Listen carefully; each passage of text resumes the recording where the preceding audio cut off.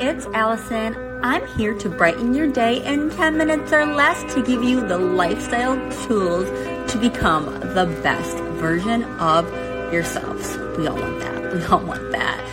Stay tuned. Thanks for listening, and catch you on the other side.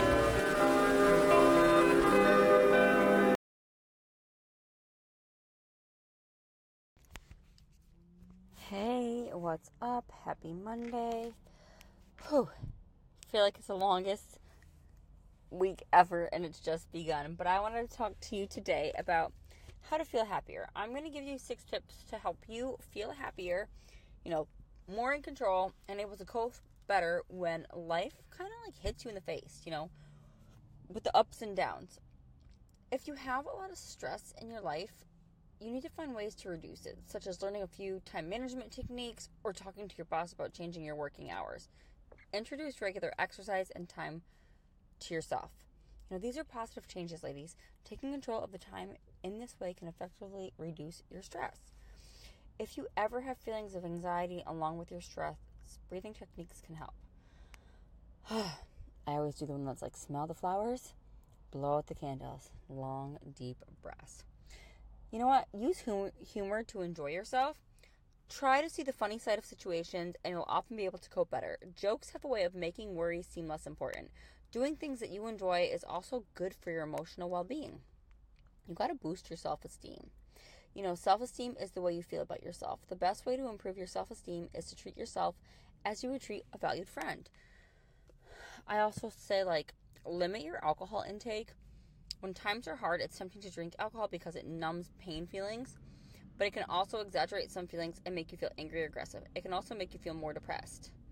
Read up more about, I feel like you should read more up about this because a lot of people will say, they are in control, yada, yada, yada. And it might not just be alcohol. It might lead to other things. So you just have to limit things like that you think are kind of masking an inner problem. Also, choose a well-balanced diet. Make healthy choices about what you fill your body with can help you feel emotionally stronger. You're doing something positive for yourself, which in itself lifts your self-esteem. Exercise, I say that is like my therapist. Even moderate exercises releases chemicals in your brain to lift your mood. It can help you sleep better and have more energy in your heart. Get enough sleep.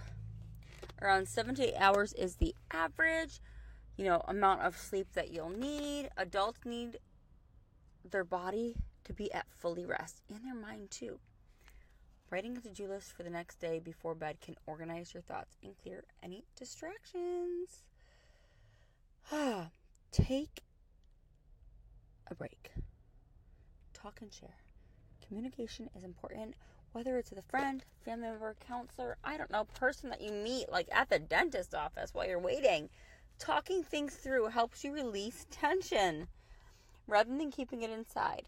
It helps strengthen your relationship and connect with people. You need to build your resilience. Resilience is what allows you to cope with life's ups and downs. Making something worthwhile out of painful times helps your resilience grow.